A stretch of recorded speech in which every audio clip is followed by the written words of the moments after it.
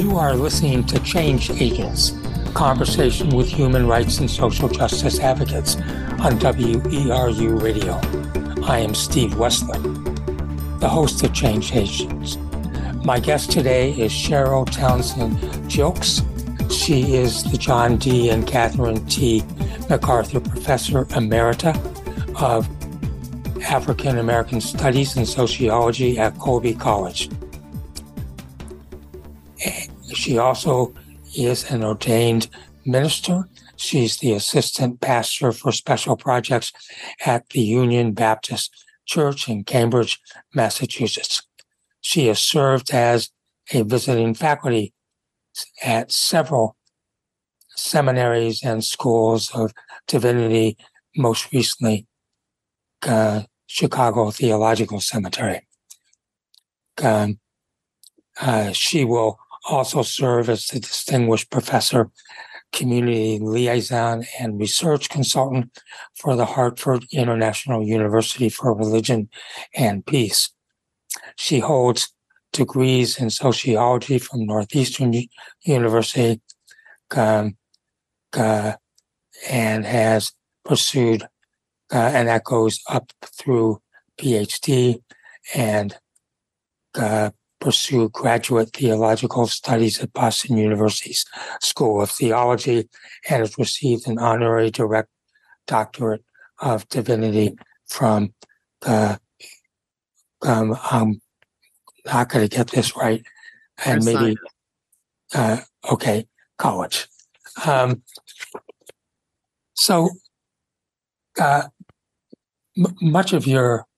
Much of your work has been focused on Black churches and the women in Black church, if I've got it right. Somewhat, yes. I African American Christian women in the 20th century. Yeah. Okay. So I want to go. We'll still stay in the 20th century, but we're going to go back a few decades. When did you first? When were you first cognizant of being in a Baptist church, a Black Baptist church? When I was first cognizant of it, as opposed to when it first happened, it's like being immersed in a pool of water. If you spend all of your life in that pool of water, when do you become conscious of the water? It's when you engage other people who are from different traditions and realize that there's some folks out there who don't have what you have. And so cognizant of something into which I was born into a Baptist, basically a Baptist family. My parents were members of People's Baptist Church in Boston. They had migrated to Boston because of World War II.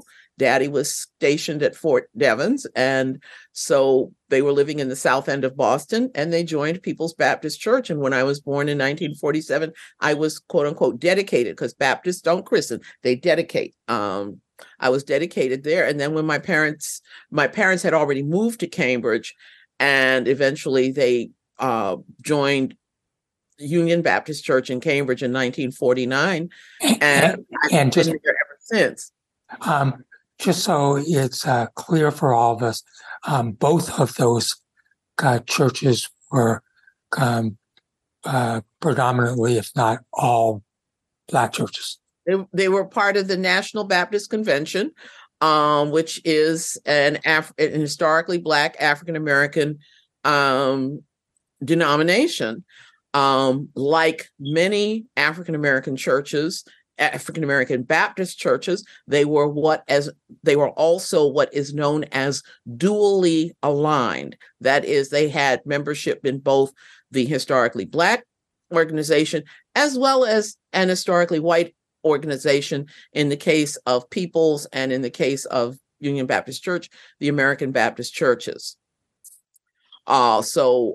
Which is how, and remember, when I was born in 1947, and it's still the case today.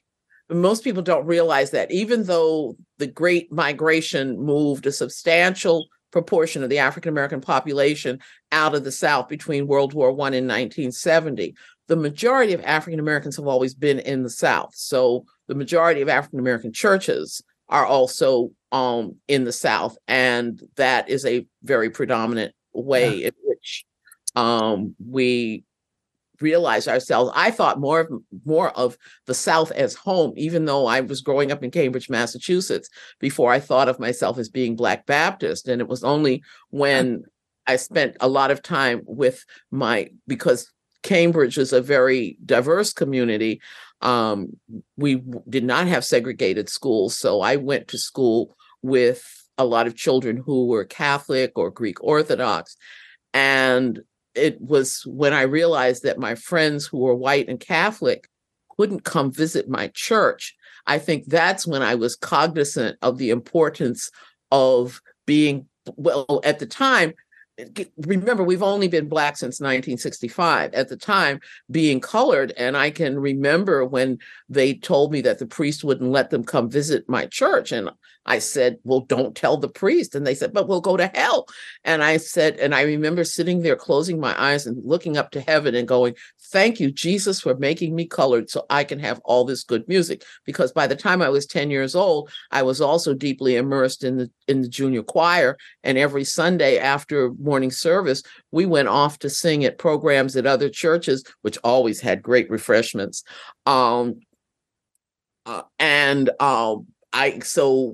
I just knew being Black was being Black and Christian meant being Baptist or AME Zion. African Methodist Episcopal is what we mean when we say AME or AME Zion, African Methodist Episcopal Zion. All of these are historically Black denominations that go back to the 18th century. I just want to ask a question that I'm interested in, because I grew up in Cambridge, and I don't think it took me, when I realized that Boston had a very small population of Black people compared to other major cities, and certainly had a. Now remember, Cambridge is not Boston. There's a reason we refer to Cambridge as the Republic of Cambridge. Okay? Well, that's where I was living.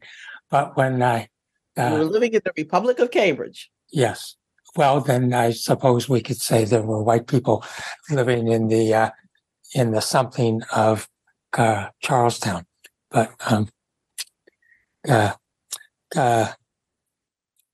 so growing up, were you cognizant of the civil rights movement, and was it coming? If so, was it coming both from family, but also from going to church?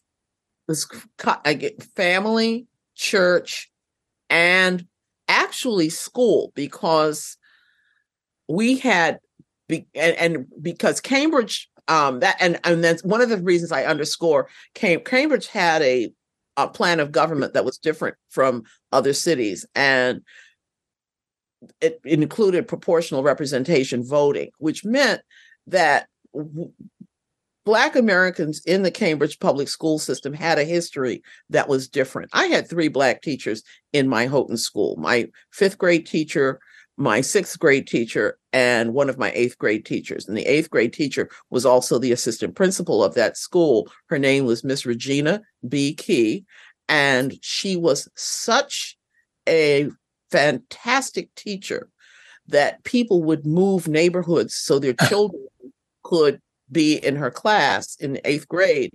And she was also such an effective teacher that the school committee voted that she did not have to retire and she could teach until she no longer wanted to. And at the age of approximately 83, she had a stroke at her desk, and she was such a proper lady. She sat there with her hands folded and sitting there very straight until one of the students noticed that something was wrong. And a week later, she went on to glory, and people came from all over the country to her. Well, she sounds like a remarkable woman. Because of those teachers, even though the civil rights movement was not in the curriculum, Mr. Warner, who was my fifth grade teacher, had materials on the back windowsill for us to read if we wanted to. So I remember reading about the Montgomery bus boycott. My parents wouldn't buy a television because they were afraid I wouldn't read.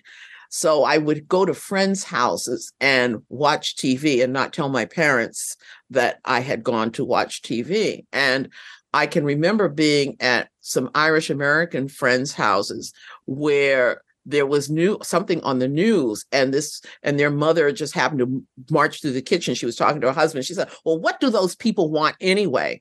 And I, being a little kid, not, little kids, you hear somebody ask a question. I go home and I said, "Mommy, Mrs. So-and-so wants to know, what do those people want anyway?" And my mother very curtly responded something to the effect that these people just want, to be treated like other people. And I went back and, the next time I was playing at the house, and I said, "Oh, Mrs. So-and-so, my mother said that these people want," and I don't remember the exact words, but Mrs. So-and-so and my mother remained close friends for the rest of her life. Mrs. So-and-so, notice I'm protecting their identity because I don't have their permission to tell their story. But until she died, she and my mother exchanged letters, and I still have she gave me a children's Fannie Farmer cookbook for Christmas one year, and I still have it. So one of the things that, as an educator, one of the things you learn is answer the question. Somebody has a question, answer the question.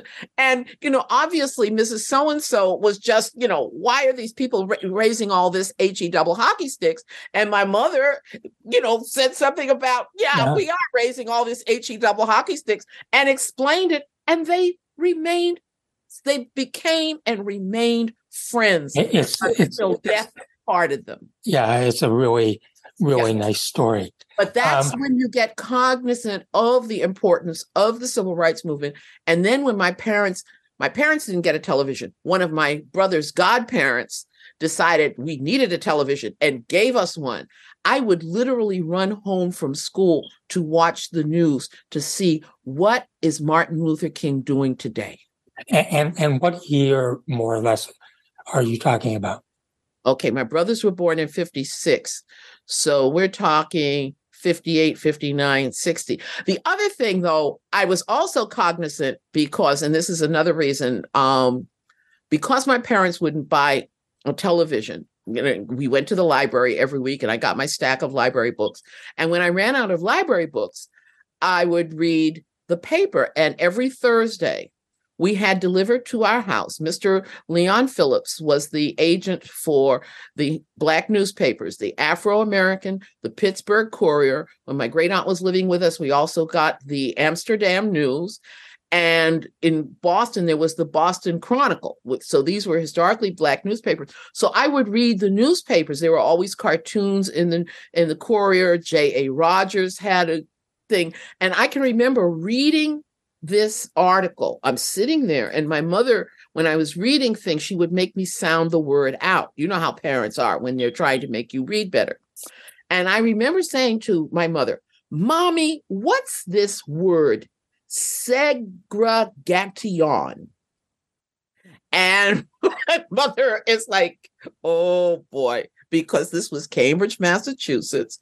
We had never been to the South. My grandmother, who I mentioned, who's from Savannah, when people would meet her, they'd say, "Miss Reed, are you from the South?" And her response was, "Yes, and I intend to stay from the South."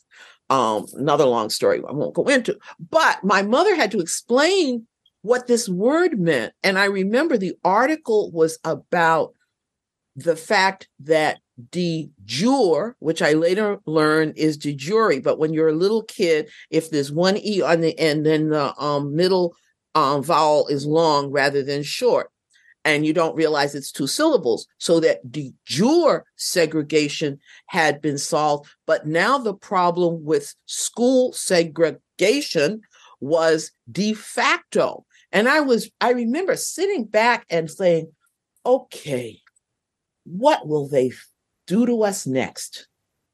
And I think I've been asking that question ever since. So you and I knew the they was the people who were doing the segregating. because the way my mother explained it, because we didn't have obviously de jure segregation, and I had never been in a segregated setting. She explained it as if to say, well, it means sometimes the teachers would sit the white children in the front and the colored children in the back, because that was our language then. And of course, that wasn't what it was. But how do you explain it to a little kid who has no reference points? Well, and if we go a step beyond segregation and we talk about violence and murder in the South, were you aware of that? As at what age did you? I think the violence and murder part, my parents tried very hard to shield me from stuff. And one of the things that that generation, this is the generation, the World War II generation, the people they talk about as the greatest generation. Ironically, that generation is also the generation, especially that generation of African Americans, is the one that researchers now understand was one of the most civically engaged generations. They would spell in front of us or use euphemisms when they wanted to talk about race in front of children, because they were hoping to push forward, to make progress, to in the words of Andrew Young, to lay down the burden of race.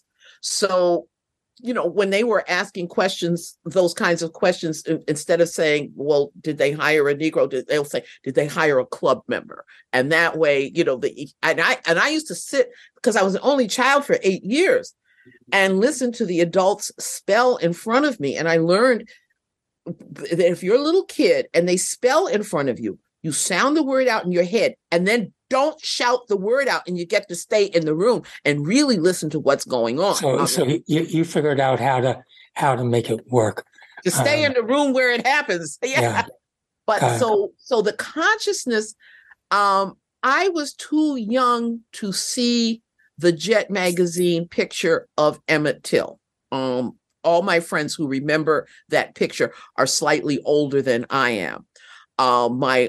My mother and their friends used to come. So can we just stop for a second to make sure that people know who Emmett Till is? Who Emmett Till was, and just in a couple of sentences, even. He was a 14-year-old boy who went south to Money, Mississippi to spend the summer with his cousins, and ended up getting lynched because he was accused of whistling at a white woman. And we now know from her own statement that she lied. And he was taken out of his house, murdered, and thrown in the Tallahatchie River with a wire cotton gin wrapped around his neck. And when they finally found the body, the state of Mississippi did not want to release that body back to Chicago, but they did. And the Pullman car porters, Nikki Giovanni has written a wonderful little book that that talks about the role of the Pullman car porters in getting that body back to Chicago. The book is actually about Rosa Parks. She does this major interview with Rosa Parks, and Rosa Parks says that she was thinking about Emmett Till while she was sitting in that seat and refusing to get up. But they get the body back to Chicago, and Mrs. Till decides that she's going to have an open casket funeral. And she was supported in this by her bishop, Bishop Roberts of the Church of God in Christ, another historically Black denomination. And I want to be in a second to go on to something else, but I think that the one of the important part of what Emmett Till's mother did is for white people suddenly understood visually the violence. Yeah, because the Jet magazine took a picture of Emmett Till in that casket with that. She had a picture of her beautiful little boy propped up in the casket, and then you see this huge, misshapen, destroyed body. And so Jet Magazine took a picture and published it, and then the New York Times ran the picture, so it went out to the world. It was a shock. Yeah, it was a shock for a lot of people, but it was also a consciousness raising for a lot of African American children or teenagers as well, because again, we were shielded by our parents. We didn't get to see the lynched bodies. The undertakers knew, the ministers knew, the adults knew, but we didn't know. You are listening to Change Agents on WERU-FM. My guest today is Cheryl Townsend. Jokes she is the John D. and Catherine T. MacArthur Professor Emeritus of African American Studies and Sociology at Colby.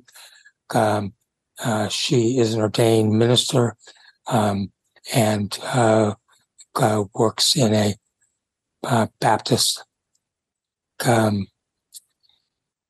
synagogue, in Cambridge, and has done a lot of writing and work as well as teaching on issues relating to race. So I'm interested in overall, if there's anything you want to add to what was important from what Black women in churches were doing during perhaps from 1959 or something up to 1968, perhaps. Well,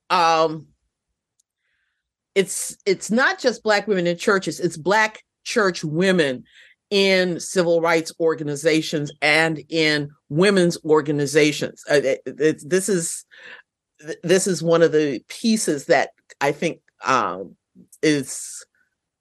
can be confusing. As I mentioned earlier, for instance, there is a book. In our preliminary conversation, I mentioned a book by Joanne Gibson Robinson that was titled "The Civil Rights Movement, the Montgomery Bus Boycott, and the Women Who Started It." And she's writing from the perspective of the Women's Political Council in Montgomery, Alabama. They were an organization that had been ready to support a boycott for a number of years. A substantial portion of their members were members of Dexter Avenue Baptist Church, where at first the Reverend Vernon Johns, and then then Reverend Dr. Martin Luther King came to pastor. So they were an activist core that was also part of that church. Joanne Gibson Robinson was the person who ran off 40,000 leaflets for the boycott on the mimeograph machines. Most of your listeners below a certain age do not know what a mimeograph machine is, but I saw them moving a Gestetner mimeograph machine one night when I was driving through Waterville, Maine, and they were loading it on the truck outside of the Salvation Army. And I pulled over, went over, looked at that Gestetner and genuflected, because I was thinking of her running off, cutting those stencils and running off those 40,000 leaflets. But so these are all church women. Ella Baker, who comes down and becomes the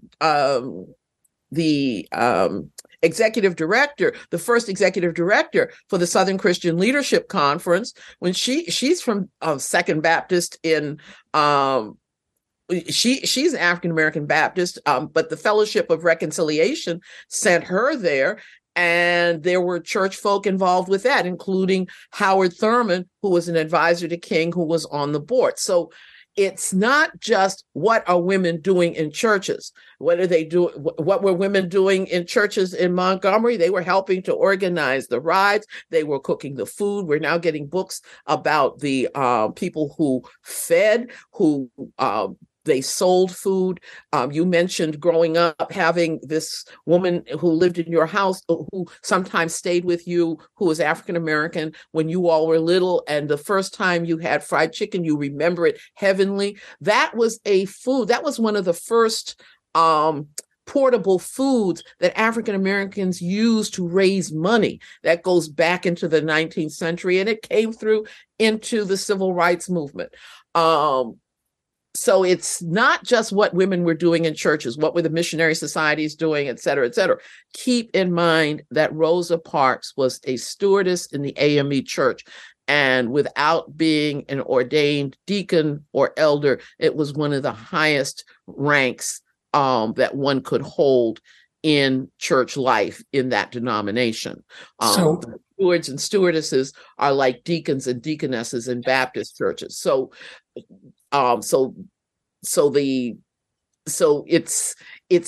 intercalated. It's like a tapestry. It's not just what were they doing in churches, but what were church folk doing.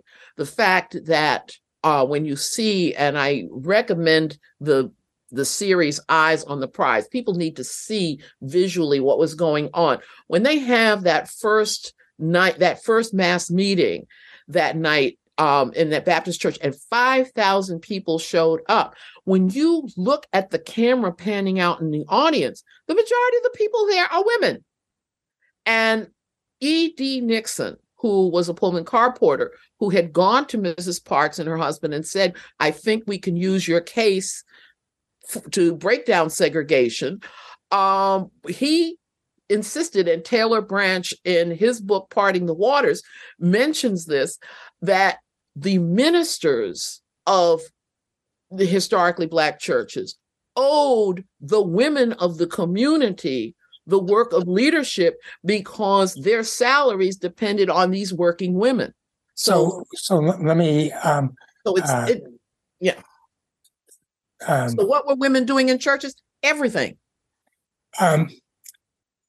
Was there a reason why women weren't being doing this kind of work if they were teachers and working for the Well, it's not that they were doing this kind of work.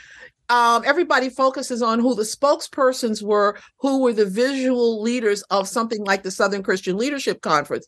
The women who were a part of the Women's Political Council in Montgomery were also teachers, and they either taught in the public schools or they taught at Alabama State. If they became prominent, if they gave a press conference, if they spoke up about civil rights, they lost their jobs. Okay, so their livelihood. If the men spoke up, they're being paid by the churches where they're holding the rallies. So let me make sure that I understand this. That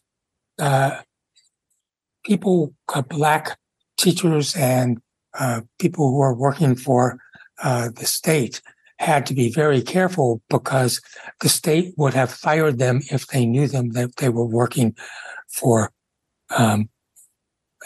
as civil rights activists. Yes. Yeah, precisely. And not only that, people don't understand how thoroughly pervasive the racial oppression, the way racial oppression operated in the South. If you were a white faculty member at an historically white university in the South and you started talking about racial equality, you got fired too. That's how deep. That's when we're talking about this oppressive system. It wasn't just keeping Black and white people separate, but it was keeping Black and white people silent about the injustice. And you could die if you spoke up. People took their lives in their hands. And the leadership class for African Americans was at that time and is still to a certain extent, it's educators. And those educators consisted of men and women who were teachers and men who were teachers and also who were preachers and pastors. And there's an historical foundation to that role as well. It wasn't just the sexism, it wasn't just the patriarchy, but it was all. It's a larger complex that we have to be careful. And I get deeply frustrated at the simplicity at which people try to explain things, and it was far more complex. Yeah, well, that you've made that really clear, and it's important. You are listening to Change Agents on WERU-FM. My guest today is Cheryl Towns-Gilkes. She is the John D. and Catherine T. MacArthur Professor Emerita of African American Studies and Sociology at Colby College. She's an ordained Baptist minister. She's an assistant to the pastor of the Union Baptist Church in Cambridge, and is involved in a number of other important things into the future. I want to sort of move on to a different issue. You spent quite a number of years teaching at Colby. 1987 to 2022. Yeah. Yeah. Well, that's definitely a good year, a good number of years, and you're teaching about racism. You're teaching sociology. I would imagine that you have imparted knowledge to students that they had never heard of from you. I tried to. One course that I taught, I taught every year except the years I was on sabbatical, was a course called African American Culture in the United States. And it was an overly ambitious course that tried to address African American culture in one semester. But routinely, in their final exams, some students would ask the question, why didn't I learn any of this? Because they had gone to all of these nice, fine, expensive private schools, boarding schools, Catholic schools, etc. And they're like, why didn't I know any of this beforehand? And if they asked that question, I felt like I had done my job. Can you remember one moment where the light went on for a student? No, because it was, there was one. Now this is just, there was, and that lights are going on when, something, but one of the things I pointed to I taught a course called Civil Rights, Black Power, and Social Change. And one of the things that I pointed out was that one of the responses to Brown v. Board of Education was the proliferation of private, largely Baptist academies throughout the South for white students. This was the response to segregation, the formation of these Baptist or Christian schools for white children to go to. And one student who was sitting there in the class, all of a sudden, she basically almost screamed, and she said, "Oh my God, the school I went to was founded in such and such a year. It's one of those schools." And she had no idea that her Christian school. So this, just to make sure I've got it right, that when segregated schools were being stopped after segregated public schools, then those students white students would leave the public schools and go to the private schools. Newly formed private schools, yes, that were Baptist Academy, church related. There's a book about I think it's Portsmouth, Virginia. I'm not I'm not sure. It's a city in Virginia where they segregated, and basically the white people looted the public school system of supplies and equipment. And because there were areas of the South where we have to segregate, we're not segregate. We have to desegregate. We're not desegregating. They just shut down the school system. And there was an area in Virginia where that happened. And so, in fact, Reverend Vernon Johns, who was pastor of Dexter Avenue Baptist Church in Montgomery, Alabama, had a niece who was in that town, and she moved to Alabama to go to school and live with her uncle, who was Reverend Johns. But and I think they're putting a statue, they're replacing a statue in Statuary Hall or someplace. They're replacing a statue of a Confederate hero with a statue of this young woman. But that was the response. And so white people formed their own schools. This is what has been the battle, the rise of the new right. When we're talking about these white evangelicals, they are the legatees of the white Christian segregationists whose response was to form private schools and then insist on wanting to have vouchers and wanting to basically wanting to have tax exemption at the same time that they have segregation policies. And the civil rights law is fairly clear. The only organizations that have an exemption to the 1964 Civil Rights Act are fraternal organizations and churches. But you want to get federal funds? You cannot be a fraternal organization or a church. You want tax exemption? You cannot be a fraternal organization. You can be a church, and churches are free to, decide who will be their people. But if you form a school and you want that school to have access to public funds, then you cannot you cannot violate the Civil Rights Act. Yeah, it's an important point. Bob Jones University. That was Liberty in Jerry Falwell had Black activists arrested when they visited his churches. I know one of the man who was head of the Lynchburg SCLC. He's now retired and living in Texas, but he was one of the people that Jerry Falwell had hauled off to jail, another Baptist minister, when he visited the church. So these segregationists all of a sudden became good Christians who wanted to, change America, make America great again. That's where they came from. That's who they are. I want to just step back again a little to talk about teaching at Colby.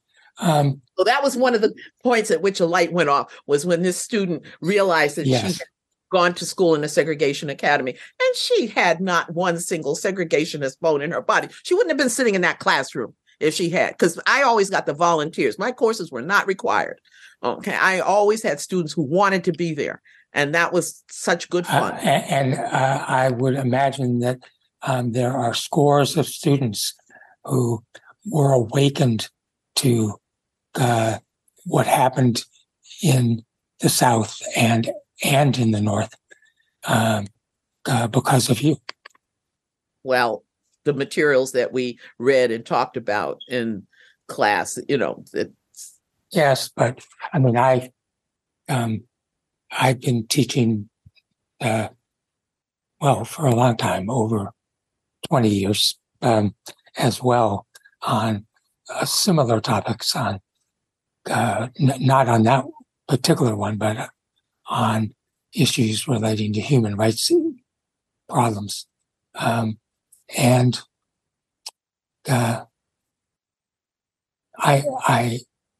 it's so important that be part of a curriculum. Yeah. The work that you have done has had to have reached and changed people for the good. And we need to ask the question, why are there so many militant people committed to keeping precisely that kind of teaching out of the curriculum? So let's curriculum wars that we're having now. Let's talk about that now.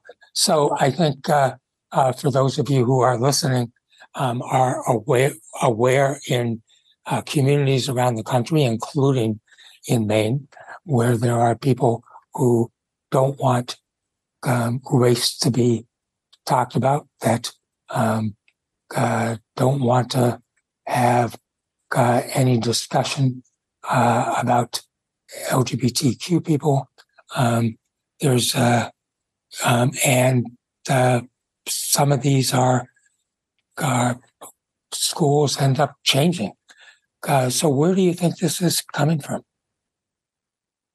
Where do I think what is coming from? Where the opposition to having race discussed in the schools? Yes, it's coming from the current militancy, the militant movement of the legatees. I call them the legatees of the segregationists.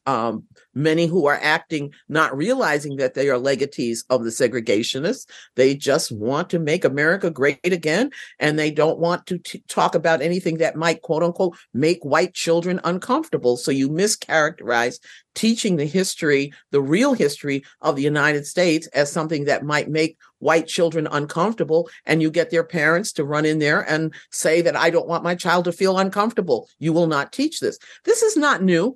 But the Boston desegregation case, when you go into the history of the segregated schools in Boston, there was a teacher named Jonathan Kozol who wrote a book titled Death at an Early Age. He was fired from teaching, and he was fired from teaching as a substitute teacher because he taught a poem by Langston Hughes in a classroom, the classroom full of Black children. There was one white child in that classroom. Her parents didn't like the poem, and they complained to the school committee, and he was fired. Yeah, he was not new. This is not new. Yeah, exclusionary practices of surrounding the Black experience and Black history are tied to the exclusionary practices to keeping Black people out of white space. It's an effort to reimagine in a very disturbing way the history of this country relating to racial violence and discrimination against Black people. Actually, it's the resistance to reimagining the history of this country. I mean, that's what's so problematic. We have to have so many courses. We have to have so many special approaches, primarily because people have effectively erased things. That wonderful little book titled Lies My Teacher Told Me is a very helpful handbook for understanding the way in which exclusionary practices regarding curriculum have worked to build a very, limited historical consciousness in the United States.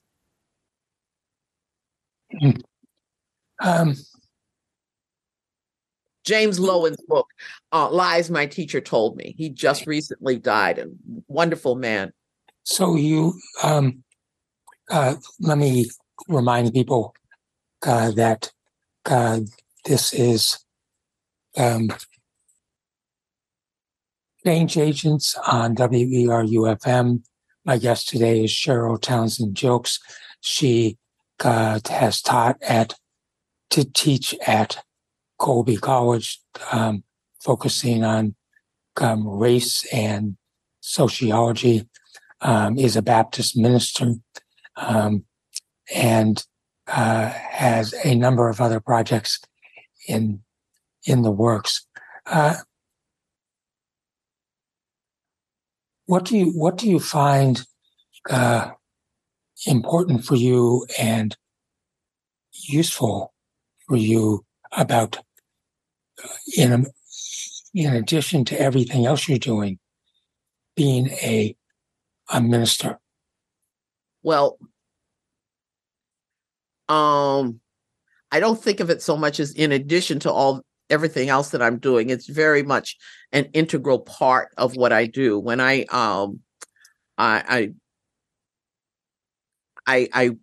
attended seminary while I was also a tenure track professor at Boston University. And when I had my ordination service, in addition to what is usually included, the charge to the candidate and the charge to the church, I also had charge to the scholar, because that was also what I was doing. And it was, so I'm a sort of scholar of the church to the church. So it is all sort of there, very connected, but it also provides me with a way of connecting to a wide variety of African American religious experiences as I write about the importance of the African American religious experience from certain angles. And so, can you talk a little bit about? I know you've been coming from many angles on your research and studying and teaching on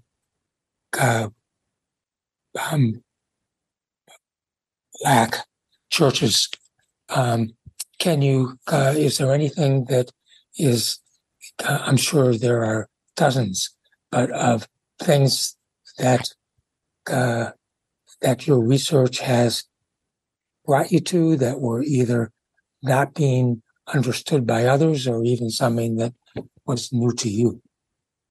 Well, one of my and I won't go into the long story attached to it, but 1980 was a year where my first 3 articles, which are sort of, and I sort of look back at them and realize they were the pillars of what I do. I published an article on Black women's community work. I published an article on the way in which ideas about race and ethnicity were changed and challenged by the civil rights and Black power movements.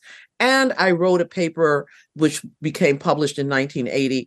I obviously, if it became published in 1980, the first drafts were written a while back, and the article was titled "The Black Church is a Therapeutic Community," and I sort of talked about the way in which it provided, basically helped keep African Americans sane in a very insane context of violence and white supremacy.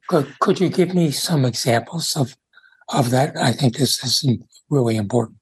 Well, one of the things about attending an African American church is you get to hear sermons that let you know that you're not crazy in terms of thinking there's something wrong with the society. That you hear an alternative narrative to the belittling commentary that comes from outside. You have an alternative world in which you're encouraged and told that you're fully human. One of the famous spirituals that I love to quote, because this and for all the years that I taught at Colby, one element of our course, African American Culture in the United States, I told the students we're going to use all these nice academic theories of culture, but one of the theories of culture that I'm going to use is the theory of culture that your parents used when they took you to the symphony and they said they were going to expose you to culture. I said, I'm going to expose you to aspects of African American culture, and you will know what a spiritual is when you leave this class. So we spent time on the spirituals, and there's a spiritual title, If Anybody Asks You Who I Am, who I am, who I am. If anybody asks you who I am, tell them I'm a child of God. So when you live in a world that tries to tell you that you're less than human, that you're not human, that you're not entitled to certain things, you come to a religious space that says, yes, you are human and you are entitled. You are my brother. You are my sister.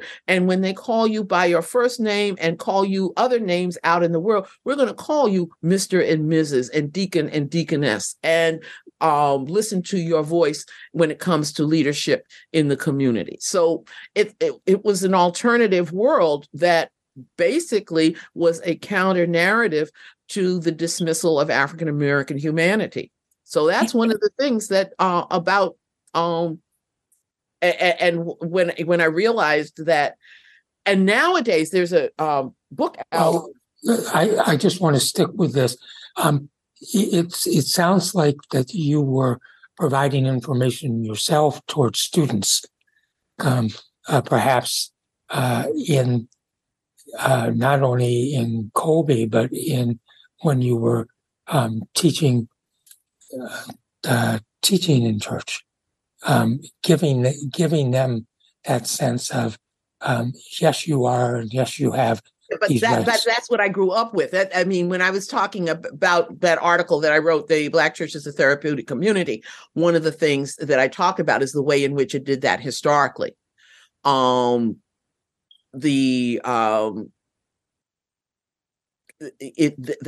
was one of the realities of religious spaces. And so when you take a song like if anybody asks you who I am, tell them I'm a child of God. That's a song that circulated in an African American oral tradition before the Civil War. And Black people were already telling themselves that in order to maintain their sanity, in order to be able to survive in a context that was inhumane.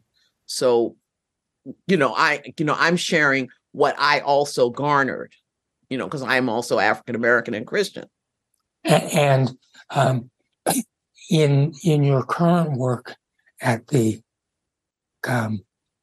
church in Cambridge, are you working with young people? Are you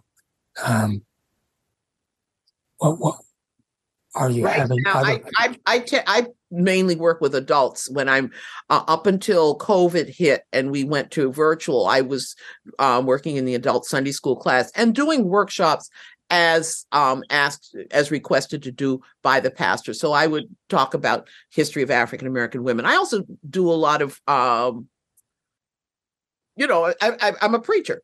And so I preach, but I preach from a perspective that is centered in my experience as an African American. One Sunday, a number of years ago, when some book came out that tried to explain that African Americans were genetically destined to have lower IQs. And in the middle of my sermon, I just happened to offer some critique of that book, which, that's usually something you do in an academic setting. But I was angry and I mentioned it. And afterwards, one of the deacons of my church, who was from Bogalusa, Louisiana, this beautiful, lovely working class man, came up to me and he said, "Rev, I'm so glad you told me that I wasn't born to be stupid. And Doc, when you preach, we expect to learn something." So the intercalation of education and the gospel, so much so that Leon Litwack in his book, Been in the Storm So Long, that also takes its title from a spiritual, the chapter on the church and education, he put them together in the same chapter because they could not be separated. So it's not just me. I'm part of a tradition where that connection is very. So in many ways, in your church, but perhaps. It's in churches throughout because, for instance, I mentioned the church that I grew up in. It was a congregation that was formed in 1878. We're still in our original building, 1883. One of my other friends who grew up in the church, who's now AME, who's a co-pastor at an AME church in Fort Washington, Maryland, has an annual conference that, until COVID, used to bring together 3,000 African American women from churches all over the country, in addition to a hardcore segment of the Virginia, Maryland, Washington, D.C. area of the AME church. That's a lot of people for, concentrated education about being Black, Christian, and women. That then goes back to these churches as women who are missionaries, women who are teachers, women who are Sunday school teachers, go back and share that material. And it brings in speakers from a variety of traditions. So it's a large tradition. And, she grew up with me and she's made this incredible contribution. through these annual conferences. I forget how many years those conferences have been going on. Is something like so? That's how African American activist Christians connect with one another. Time goes quickly during this hour. We still have a few minutes.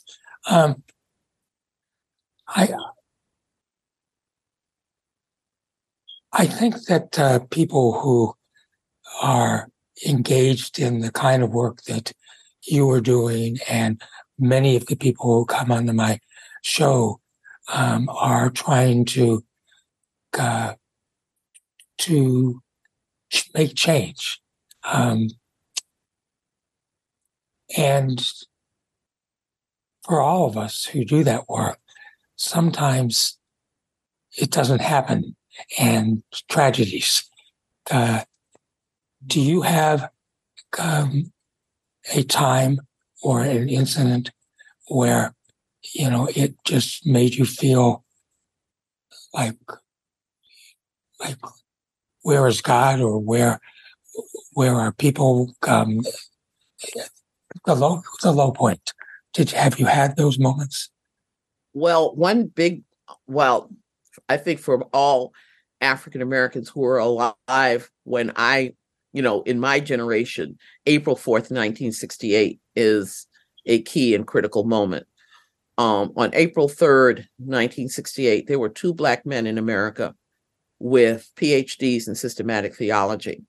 On April 5th, 1968, there was only one left because one of them had been murdered, and that was Dr. King. The other one is a man by the name of James Cone, who is considered the father of Black theology. He and I became colleagues and friends, and he had an impact on my life. But that low point for many of us is that April 4th. I was with my mother-in-law to be. We were planning a wedding, and I got married in a church draped in black. We took some of our wedding pictures next to signs with quotations from Dr. King. Fast forward to Colby, there is a book that came out titled Testament of Hope, which is the essential writings of Martin Luther King, edited by another colleague and friend who's no longer with us, James Melvin Washington.